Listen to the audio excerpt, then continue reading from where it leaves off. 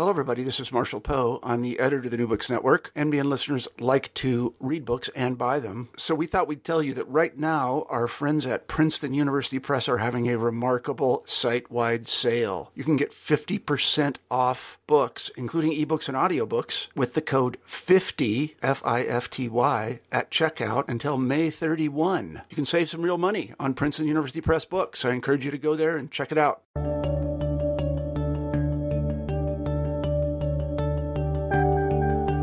Hello, everyone, and welcome back to New Books in History.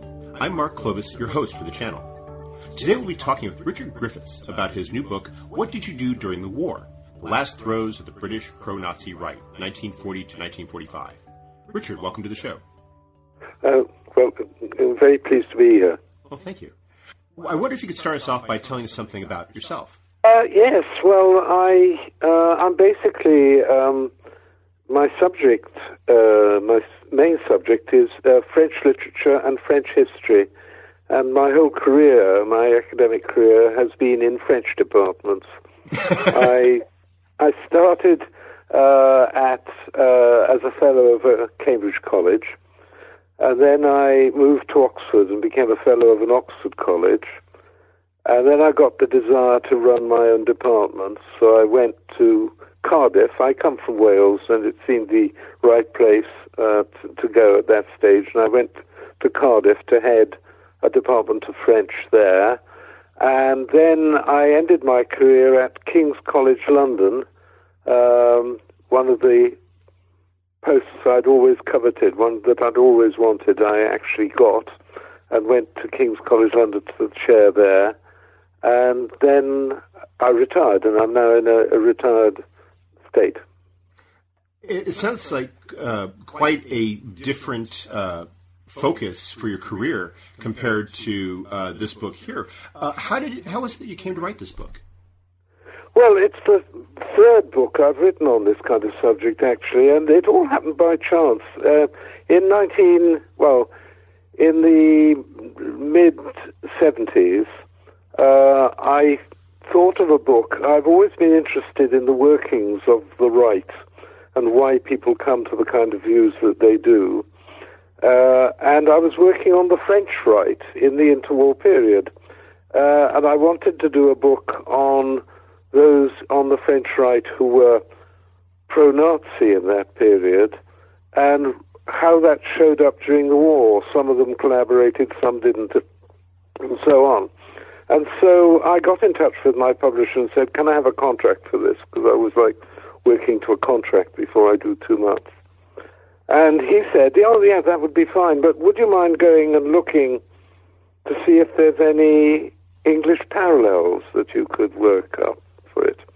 So I went and spent 2 or 3 weeks in the archives reading and so on. And I suddenly realized there was this enormous subject which nobody had touched at that stage, which was pro-Germanism, pro-Nazism in Britain in the 1930s.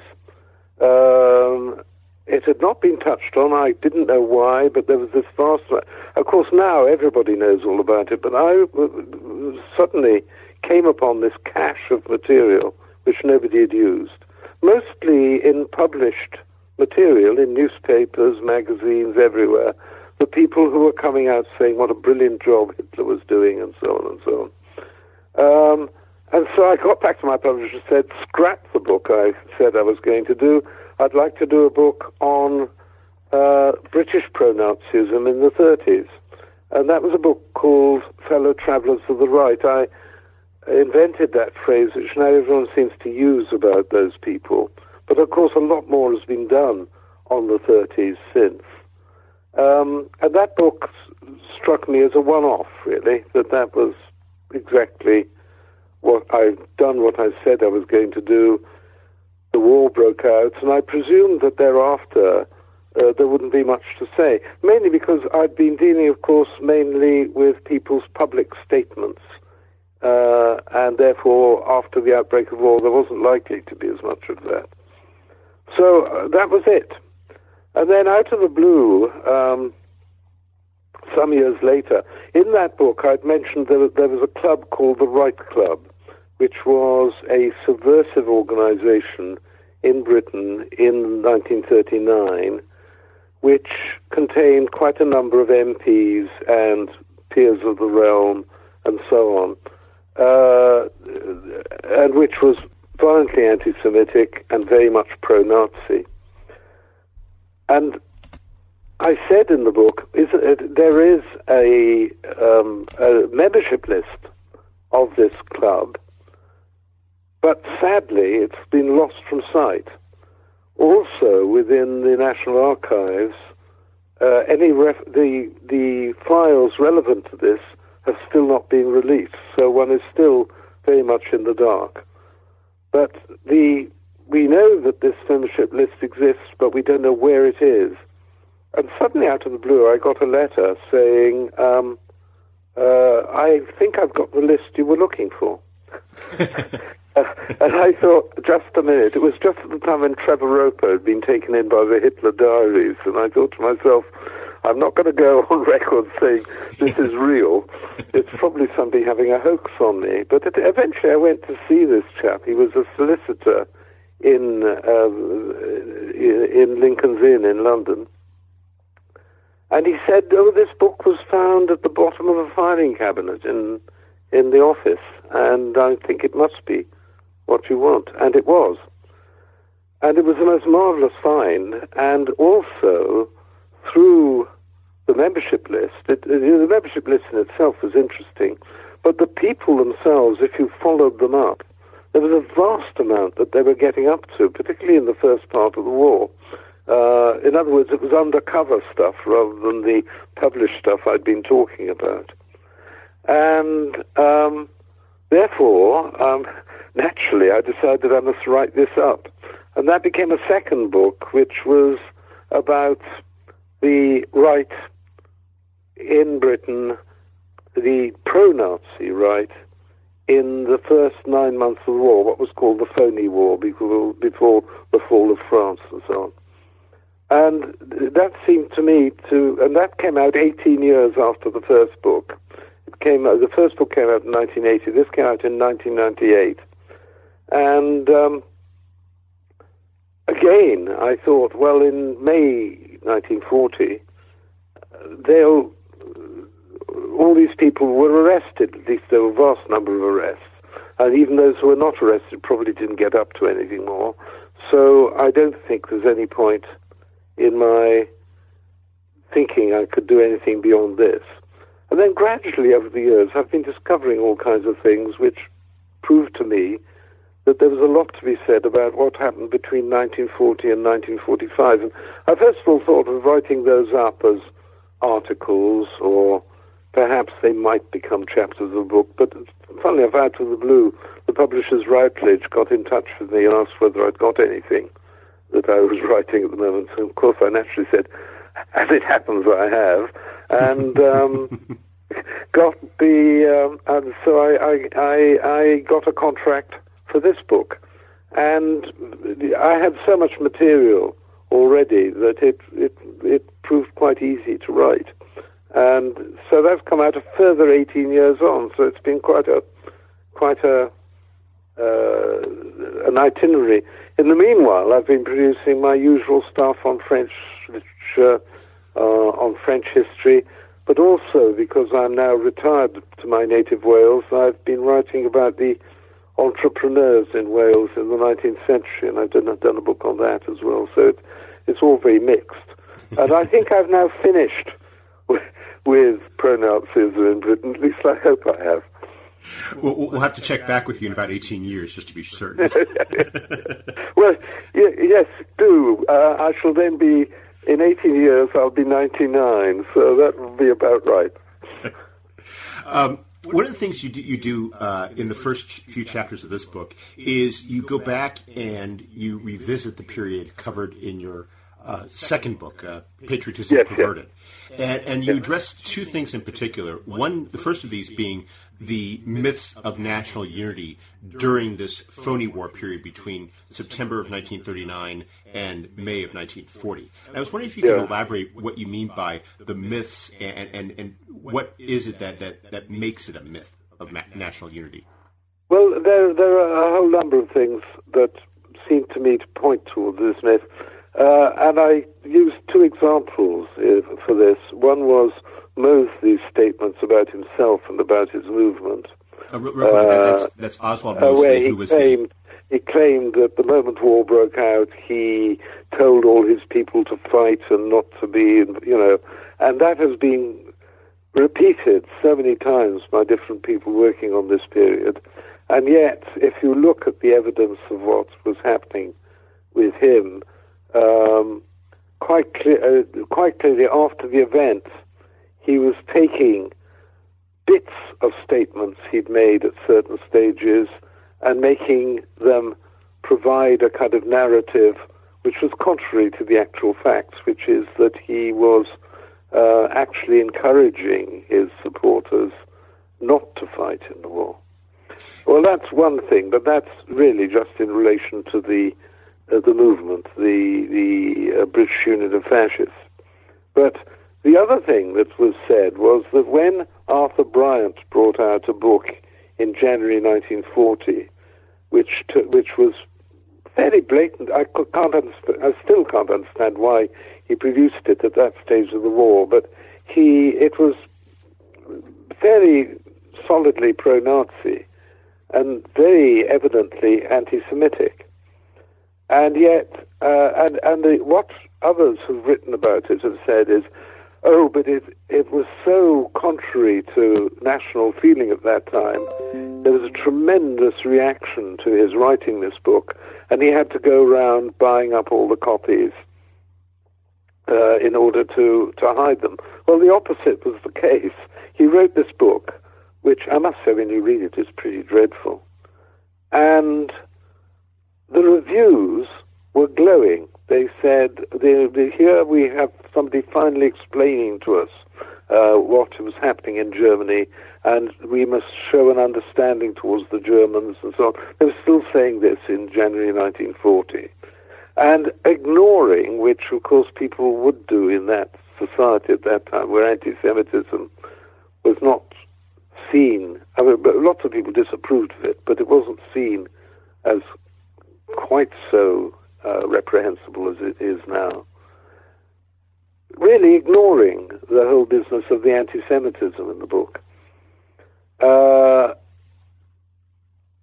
only were the reviews good, but he himself was so pleased by them that when he had one or two bad ones, he wrote to say, you're out of line and everybody thinks this is marvelous.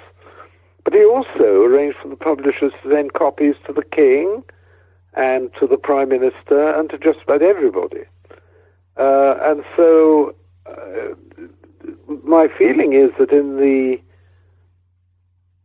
phony war period, people were not, before the war there'd been lots of people who had sympathy for Nazi Germany, but people hadn't quite adjusted to the wartime situation. And the national unity was not as great as one had said. If there'd been peace moves, serious peace moves, there might have been a lot of support for them in the country.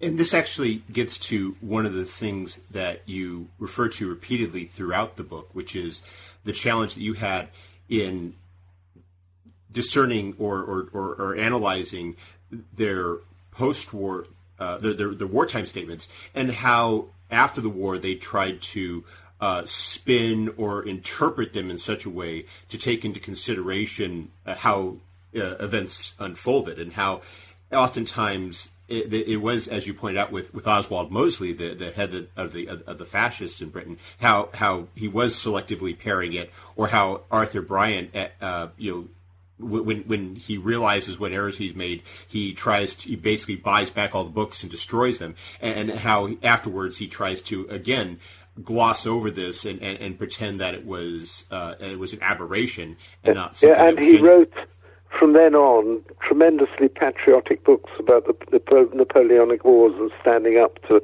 foreign foes and all that kind of thing, which was the result of his fright, I think, at this situation. Another re-examination that you do of this period is the infiltration of fascists into the the peace movement, both immediately leading up to the war and then during the phony war period. I was wondering if you could speak a bit more about that. What was happening within the Peace Pledge Union, and how exactly they were infiltrating, and why it was why it was they were accepted in a way. Well, the Peace Pledge movement, the peace movement had been quite powerful in the mid-30s, and some people of very high integrity were involved in it. And I, in fact, despite what I've been writing about the infiltration and so on, the vast majority of peace movement people were not fascist, were well-meaning and absolutely firm in their principles. But there two things happened. I think a lot of them were very naive and were taken in by a lot of propaganda. But at the same time, the various fascist movements that there were, and it wasn't just the British Union of Fascists, there were all sorts of bodies, the Nordic League, the Link, all kinds of people. They gradually persuaded a lot of their members to join the Peace Pledge Union, particularly when at the outbreak of war, most of them gave up their open activities. There were meetings of these bodies with entry forms for the Peace Pledge Union lying around, and people were being persuaded to fill them in and so on. So the Peace Pledge Union did have a lot of infiltrators, and of course, in a sense, it was hard for them to distinguish, because these people were anti-war as well. These people were anti-war because they were anti-war against Hitler. But it could seem that there was a lot in common between all these people. So, first of all, there was that. And secondly, the Peace News, the newspaper of the Peace Pledge Union, did produce an awful amount of pro-Nazi stuff still in the lead-up to the war, but also after the outbreak of war. MI5, for example, was extremely worried about Peace News. It's quite a complicated situation. But some of the most prominent people arguing against the war, for example, the Duke of Bedford, were members of the Peace Pledge Union as well, but were producing heavy criticism of the government for its attitude towards Germany, praising Hitler as the man who'd stood out against international finance, by which they meant the Jews. And so it was a very muddled kind of situation, and I'm tempted to think that, in a sense, these people, without realizing it, helped the war effort, because they discredited the perfectly decent peace movement, which might have done quite a lot to persuade the British to come to some kind of arrangement with Germany. They actually discredited the people that they were among, the people they'd infiltrated. Did they end up creating doubts among the majority of the movement who were not pro-fascist or pro-Nazi? Yeah, well, yes. I mean, a number of people spoke out against this aspect, and I think that's something that I wanted to stress in my book, that though I'm looking at how people made use of movements, there were still a lot of people who were aware of what was happening. When the president of the Peace Pledge Union before the war, Canon Morris, joined one of the big fascist movements, the Link, there was a tremendous furore, and as it happened, the editor of Peace News was on holiday when this happened, and his assistant editor was violently anti-fascist, and came out very strongly against what was happening. So, yes, I think there was a whole lot of muddle among the members because they couldn't help feeling that a man like the Duke of Bedford, as a clergyman I know once said to me when I said I was writing on the Duke of Bedford, he said, "Oh, that great proponent of peace, that marvelous man." And yes, a man of high principle who got everything wrong. And I think that's one of the things that I feel about many of the people I've been looking at. One has to look and see why they took up the views that they did. And that's why this present book, I think, is of more use than the first two, because you see these people under stress. You see them under failure, their movement, you can see all that, and you can see, I think, rather more clearly the kind of things that brought them to fascism in the first place and brought them to pro-Nazism. Another aspect of your book and that I was really fascinated by is how the degree to which their social standing, not just the Duke of Bedford, but like the Duke of Westminster and the Duke of Wellington, how their social standing provided them with a considerable latitude in terms of the positions they took, especially during this period. And what distinguishes the period is not just the end of the Phoney War and Chamberlain's replacement by Churchill, but then right in May 1940 is when you start to see the detentions under Defense Regulation 18B. Yeah. And you point out in the book how the detention of various people was oftentimes on the surface very it was very scattered, and yet as you point out that there were certain factors at play which really helped to distinguish who it was that was detained and who it was that was basically given a pass. Yeah, I think the foot soldiers tended to get detained, plus one or two obvious people like Sir Oswald Mosley and so on. But yes, definitely class had something to do with it, as you can see by some of the comments made by those who should be detaining these people. I thought it would give a very bad example to people if they thought that a member of the upper classes was doing this kind of thing and so on.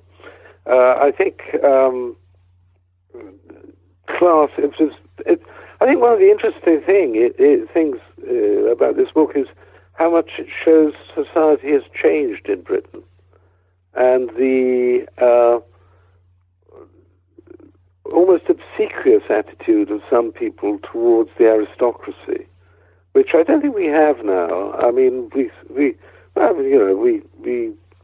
admire them in some ways and don't admire them when they do the wrong things.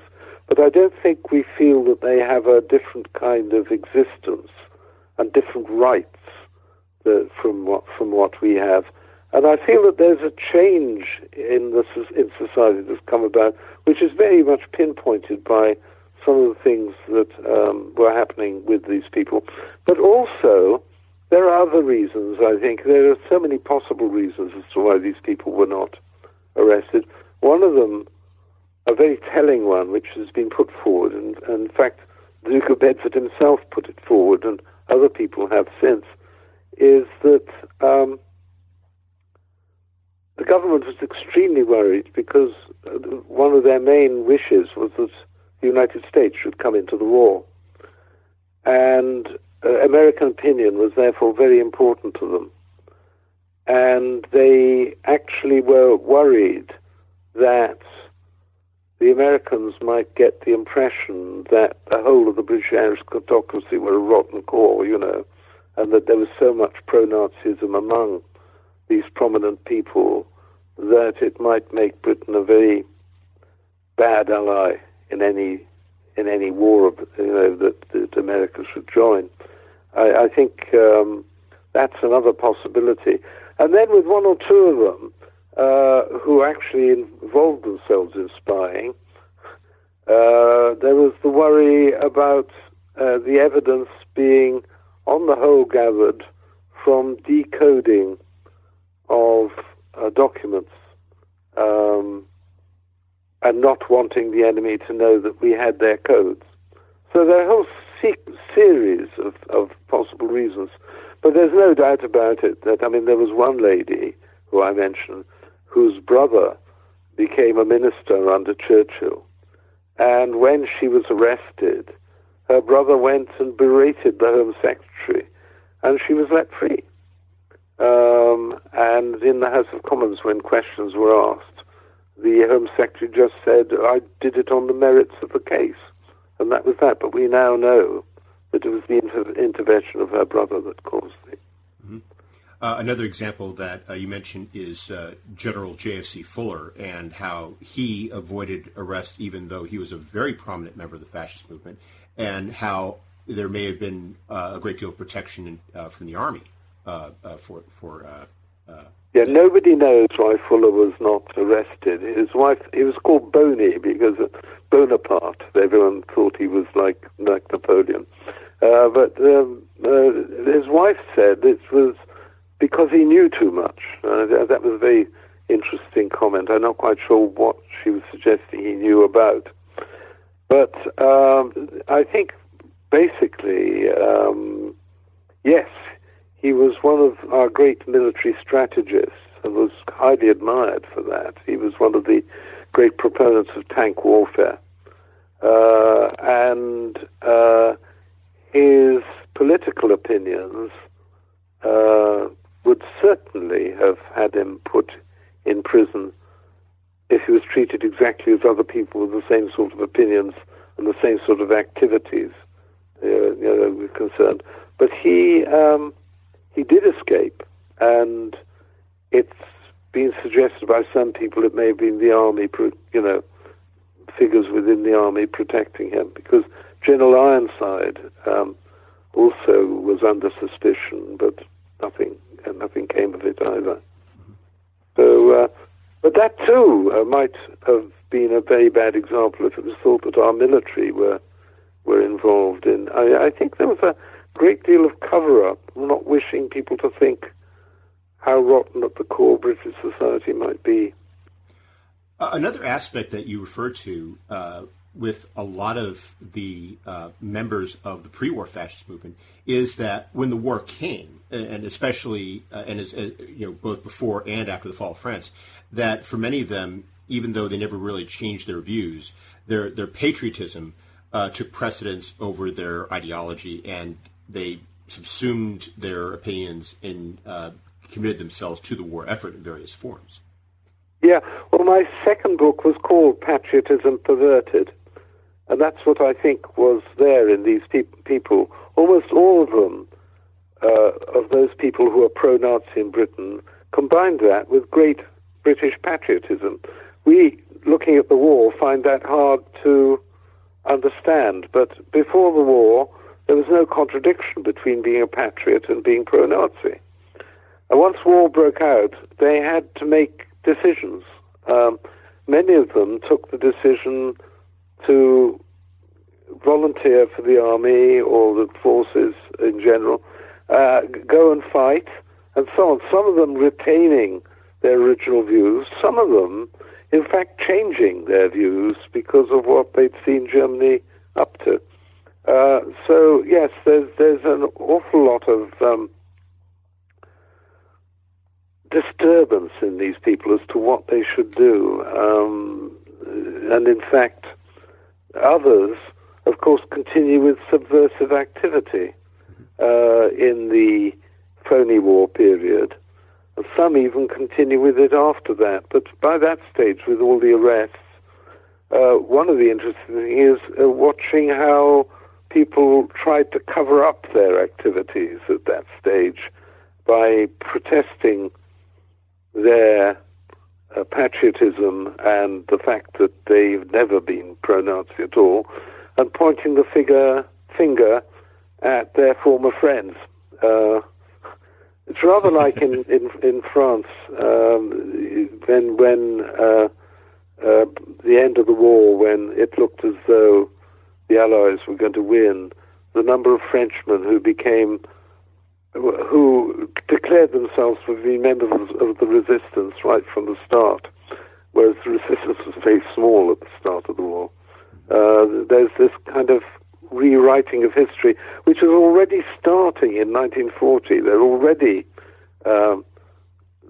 claiming themselves to be different. And some of them believed quite clearly what they said. There's one man who'd been violently anti-Churchill before the war, who eventually claimed to be one of the great, this is an MP, who eventually made himself out to be one of the greatest supporters of Churchill. One man who, after the war, was so convinced that he'd never been a pro-Nazi that he took a university press to court, threatened to take them to court because they'd published something saying that he had been pro-Nazi. He had just covered up. He believed his own cover-up. He basically, the first person he sold on the idea was himself, and he could be very convincing to himself. Yes, quite. So, I mean, actually, we all rewrite history in our own lives. It's a great factor. I mean, when you look through old letters and you suddenly realize things weren't quite as you've been telling people they were in your own life, it's quite clear that we spend a lot of our time ordering the past in our minds, making it seem rational, coherent, whereas it never is. Mm-hmm. And so that's a natural thing which all of us do, but we're not usually covering up things. But these people were covering up, sometimes consciously, sometimes unconsciously. One other group that you discuss in the book, but we haven't mentioned yet, are people who were seeking to try to arrange some sort of peace between Britain and Nazi Germany. You mentioned two of them in particular. One was a Duke, and the other was Lord Brocket. I was wondering if you could speak to their efforts and how they thought they were going to bring this about, and how they were treated. Yeah, well, I think the thing about them is that they're of a different category from all these other pro-Nazis that I've been talking about, who were members of extreme movements and all that kind of thing. They were very sympathetic to Germany right up to the outbreak of war and after the outbreak of war. But they thought that they were so convinced, this is another aspect of the aristocracy in the period, they're so convinced of their own worth and that they could do things that other people couldn't, that they were convinced that they could bring about peace. In this, I suppose, Brocket, at least, had been encouraged before the war by Neville Chamberlain, who'd used him as a kind of unofficial link with Germany, though even Chamberlain's advisors had said he was far too pro-German to really take on that role. But when, after the Germans marched into Czechoslovakia in March 1939, when governmental policy changed drastically, we gave the guarantee to Poland, we were standing firmer against Germany and so on. These two people, Lord Brocket and the Duke of Buccleuch, were out of step with that. And yet they seemed to have been unaware. Well, they knew that that was the new government policy, but they believed it was wrong, and they believed that they had great support in governmental circles in the kind of views that they took. So these are quite a different kettle of fish from some of the people who I'm talking about. They were absolutely convinced. Before they did anything, they consulted with the Foreign Secretary and the Foreign Office.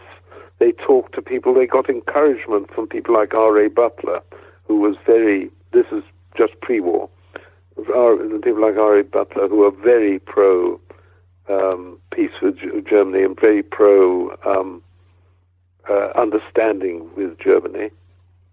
And so, but where they were dangerous was that they gave the impression to the Germans, because they kept going to Germany, meeting Germans over here, telling them, of course, the British won't stand up about Danzig or about Poland. There's this guarantee, but basically nothing will come of it, and all that kind of thing.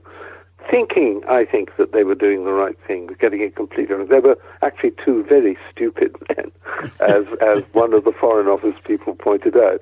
But they actually did a great deal of. I think they did more damage than most of the actual fascists and the actual subversive people, by what is basically, I think, their stupidity. They gave the Germans the impression we would not stand firm. That was before the war. Then, when war broke out, because of the invasion of Poland, they were convinced that they were the God-given people to actually put out peace feelers to Germany during the phony war period.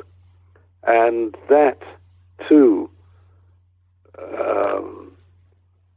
led to all sorts of problems. And it's a very murky area. Part of that is dealt with in my previous book as well. Well, I was actually thinking about how it tied into your first book, because you make this point in Fellow Travelers of the Right that in the 1930s, the Germans, the Nazis preferred this sort of informal, almost social diplomacy. Yes, that's right. Over going over to the official channels. That's right. So they were the ideal. And because they were quite clearly part of the aristocracy, the Germans actually believed that they had powers that they didn't.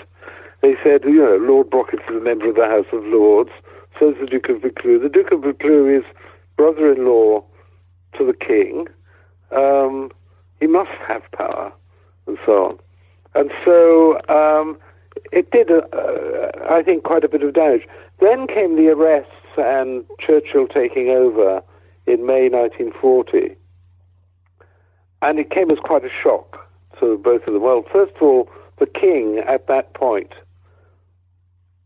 sacked the Duke of Buccleuch from being his High Steward, which was a post in the King's Gift, which was a very important post in the royal household.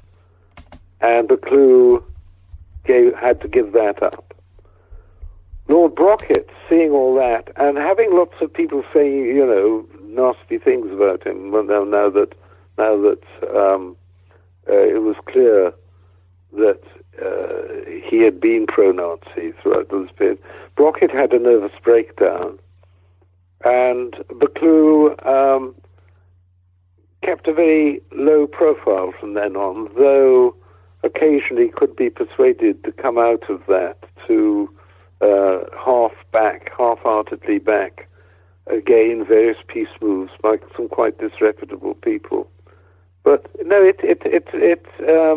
the whole thing, as far as they were concerned by this stage, is Buccleuch feeling slightly aggrieved that he's under surveillance. Brocket really not replying to letters when Buccleuch and people write to him about various things. He's not going to get involved in anything at all for that. And that's the other point about my book. I try and point out how varied the responses people are to the events that happen, and how a man like Brocket really took no part in anything from then onwards. Another group of people who had a similar reaction, especially after the arrests, were the Back to the Land movement, and you spend a chapter discussing this very interesting group of people who blended this what we nowadays would classify as environmentalism, this organic farming movement, with this right-wing politics. I was wondering if you could speak to them and how they responded to the course of events during the war. Yeah, well, the actual movement itself has been brilliantly dealt with by a young scholar called Dan Stone, who's written extensively on them. what I was looking at really was the way in which they behaved during the war as well, but they one of the things which has been noted about these people is how easy it was if you had environmental, ecological interests for you to fall into the trap of right-wing movements, anti-Semitism and that kind of thing. If you were believing in the natural approach to farming and so on, and you felt that what the greatest danger to Britain, going back to its roots, its farming roots and so on, the greatest danger was the capitalist system in the towns, and if you then associated the Jews with that, and with cosmopolitanism because they were very nationalistic, it was blood and soil sort of stuff. You then find a lot of these people being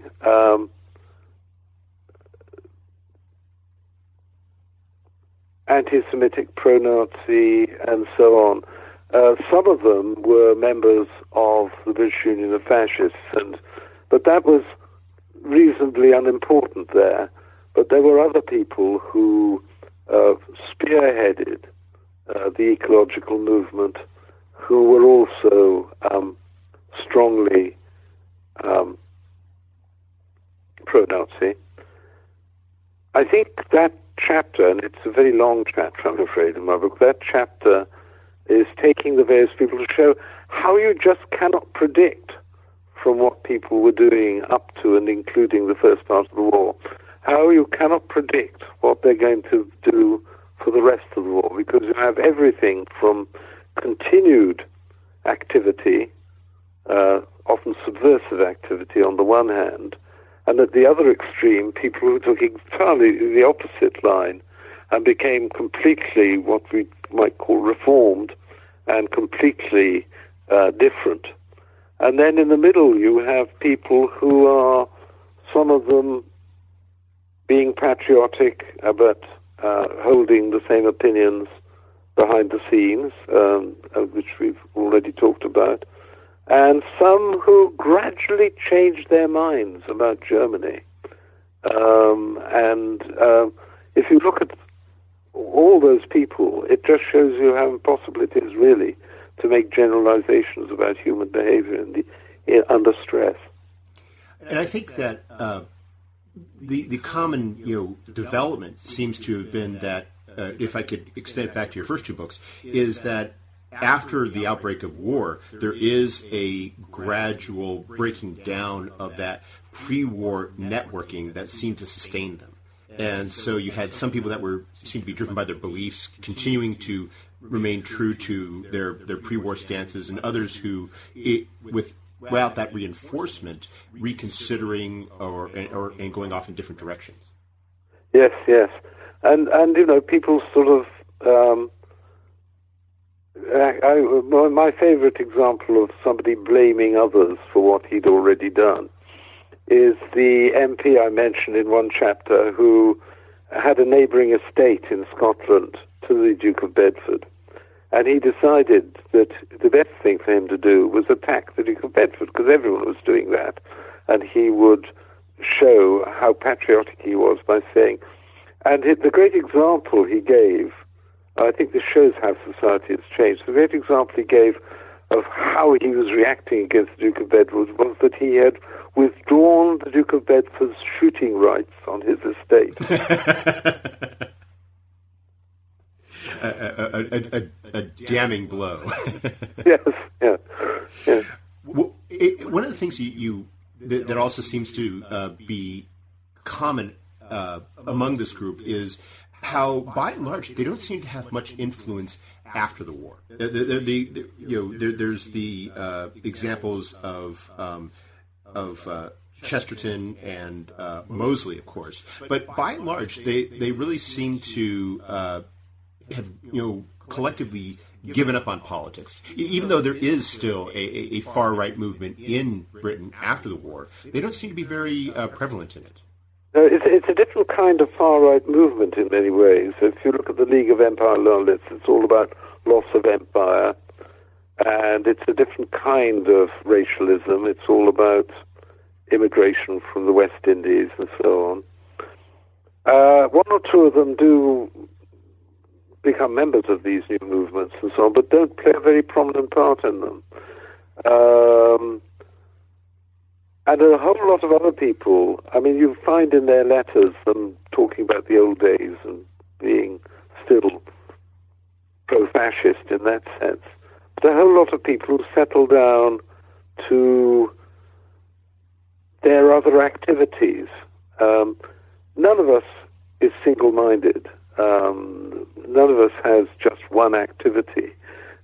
Most people have all kinds of different activities, of which, and this is true of these people too, fascism was one of their activities. So you find the ecologists actually being very prominent and very effective in the new ecological movements. They're the founding fathers, in a sense, of the post-war ecological movement in this country. You find another man who was very keen on Wagner's music, who founds the Wagner Society and sublimates his old fascism in that. You find all sorts of people just continuing their lives, and some of them trying to forget what their lives had been like before. Some of them trying to. I can say I have a little sort of personal anecdote about this. When I was writing on my first book, Fellow Travellers of the Right, it was on the second book. I was living in a village in England, and sitting in my study writing. I was on sabbatical leave, so I was there quite a lot of the time, writing away. And it was by a window which looked out onto the front of the house and the gate. And we got a local workman in to work on the gate, and my wife took out some coffee for him and his mate, and they were talking, and they said, "Your husband, he's at home an awful lot." And she said, "Oh, yes, he's writing a book." And then one of them said, "What's the book about?" And she told them, and this man said, "Oh, he'd be interested in Mr. So-and-so in the village." And I suddenly realized that there was a man in that village who'd been a very prominent figure in the fascist movement. And all the people I knew had no idea about this, but this local workman knew all about it, that this chap had been a pro-fascist. And he's somebody who figures quite strongly in my present book. I'm not going to say which of them. Did you have a chance to meet him? Yes, during that period? I met him on one occasion at a party given by my mother-in-law for her 90th birthday. And he was one of the guests, because she had absolutely no idea about him at all. Wow. Well, we've taken up a lot of your time, but before we go, could you tell us what you're working on now? Yeah, well, 50 years ago, I wrote a book on French Catholic literature, which went down quite well in France. There was a French translation published, and it went down really quite well in France. And ever since then, I've been invited to give talks at things about that area and to write in collective volumes. And I've done about 25 articles, I suppose, on that subject. And a French publishing house has asked me to choose 14 of my best articles to bring them together as a collective volume for them. And so I've been collecting them together, realizing that they need polishing, things need doing to them. But putting them together, and I'm just sending that off to the publisher.